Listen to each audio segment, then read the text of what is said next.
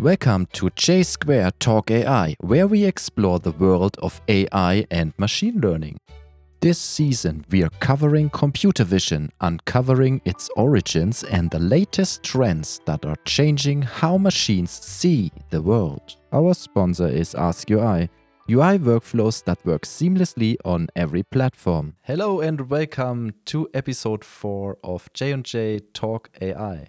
This time we are talking about deep learning architectures. And deep learning architectures are from convolutional neural networks. So let's get into designing a real deep learning architecture. Is there a common architecture everyone is using, Johannes?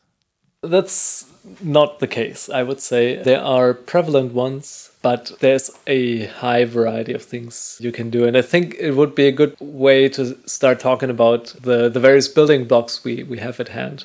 Maybe we can start with why is there so much variety there? Well, the beautiful thing about deep neural networks is that they're basically constrained by what we can do with mathematics, or to be more precise, with everything differentiable in mathematics. So as long as you're writing a function, a mathematical function where you can build the derivative of, you can build a neural network that you can train with backpropagation.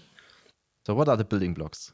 So the most basic building block is the matrix multiplication. That's what makes neural networks work. Now, why matrix multiplication? Why not plus and minus? Those are differentiable mathematical operations too, right? And the answer is because matrix multiplication is plus and minus and multiplication in itself too. So the matrix multiplication allows me to take the output of a number of neurons and multiply and add them using matrix multiplication and learned weights to produce a feature map of a different dimensionality than the input. So if you remember like how we used to draw neural networks, it's usually a bunch of circles that are stacked on top of each other. Yes. Next to it is another column of circles, and then we draw a bunch of lines between those, and it's getting really crowded. And what this says is each of the dots, each of the circles on the right side gets as input the weighted sum of all the circles on the left side, right? That's why all the circles have a line drawn from the left side to one of the circles or to each of the circles on the right side. And the way to do this mathematically is to use matrix multiplication between the number of circles on the left side and a weight matrix, that's the lines basically, which then produces the number of circles on the right side. So that's the basic building block of deep neural networks of any sort. You also said we're talking about convolutional neural networks. Yeah. And the problem with matrix multiplication is this gets quite compute heavy, right? If I would take a whole image and do a matrix multiplication, even if it's only a small matrix, I would still have to combine every pixel, and those are 3 values, right? Every RGB pixel with some kind of weight matrix, and that's unfeasible. So there we have more efficient algorithms to do that. Still does matrix multiplication under the hood, but only for constrained areas, and that process is then solved using a so-called convolution. That's where the convolutional comes from in convolutional neural networks, which convolves a filter over an image and this way produces features. So you basically slide the filter over the image. And do the matrix multiplication there, right. Okay. We solve the same thing, only on a subsection of the image. And thus you can parallelize it, and that's why it's faster. That's an added bonus, definitely, yeah. Oh, okay. Are there other building blocks? Yeah, of course. So that's the core building blocks. Now, one more building block is the so-called activation function. That means I take my feature map and I get basically from this convolutional process or this matrix multiplication, I get unconstrained values out of that. So it can be insanely large or really, really small, close to 0. And I want to make sure that I can work with those features. And I also want to give the network the ability to say, this is a non-activation, so the feature I'm looking for here is not present, or it's strongly present or slightly present. And that's where the activation function comes in its most basic form. It would, for example, map a value that is smaller than 0 to 0, and a value that is higher than 0 would just leave as is. So I would have a high pass which filters out all the low values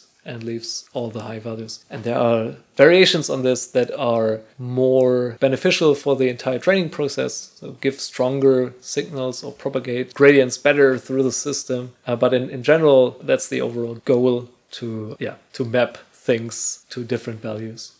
Was that it? Or do we have to do another stuff? Okay, now we're getting to the point where we should combine those blocks. Right? Okay. Because now I can start building things. So basically what we already mentioned are network layers, right? So every time I have a set of neurons, that's what we call a layer. The features that are present in this layer, we activate those, and then we stack those layers on top of each other to aggregate information more and more. And now the way I can plug these together, that's where the variety comes in, right?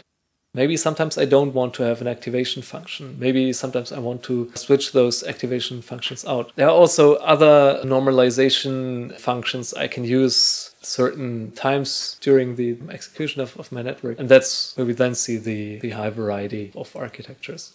So what would I typically do in computer vision? How would I typically combine those building blocks? Maybe you have an example there. Yeah, actually, the question like 1 or 2 years back would have been fairly easy to answer. I would have said just, the starting point would be an AlexNet or a VGG, like just a bunch of convolutional layers stacked on top of each other. And in the end, you get a classification vector out of it. Or you want to build a generative model which produces images, for example, then you build an autoencoder or a generative adversarial network. So those are a few of the names I would have thrown out there. Nowadays, there are also so-called vision transformers that are different to the classical convolutional neural networks in the way they aggregate information. So I think it's actually interesting to take a close look at this. The convolutional neural network aggregates information by condensing information present in image patches and then feature patches down and down again. So I always take a small window, condense the information into a feature map, and then take a window in this feature map, condense it down again and again. And in the end, I have really dense information that combines the information present basically from all over the image and from certain parts of feature maps. You're way getting ahead of episode 5 already. So stay tuned for the next episode, and then we talk about the combination of vision transformer architectures with convolutional neural networks. Yeah.